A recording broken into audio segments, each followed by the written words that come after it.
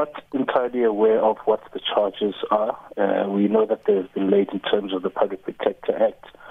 But we find it unfortunate that these charges were laid despite us requesting an engagement with the Office of the Public Protector, because at the time, because this matter that the Public Protector is referring to has been fully investigated by the Office of the Public Protector, and a report was produced.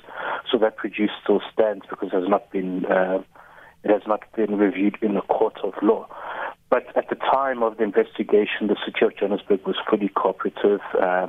All relevant information and documents was given to the Public Protector, and officials were interviewed.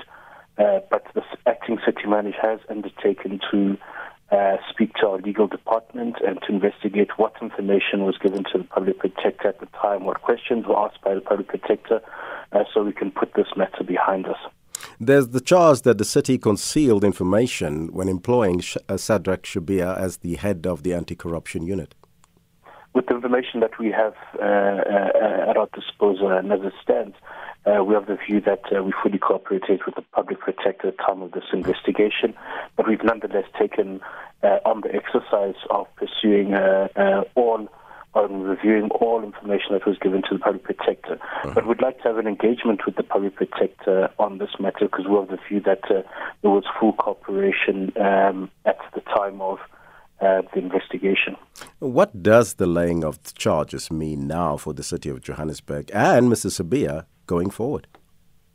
Well, I mean, the charges were laid against the City of Johannesburg. I don't believe that these charges were laid against a single individual. As to who's ultimately responsible, that will, of course, be made clear as time goes forward. But, of course, I mean, this is why we wanted that engagement with the Public Protector, so that we could understand where the Public Protector's where blind spots may have existed in the investigation that stands, but we are fully cooperating with the Public Protector as we did previously, because ultimately we want to ensure that the Group Forensic and Investigation Service of the city is able to do its work uninhibited.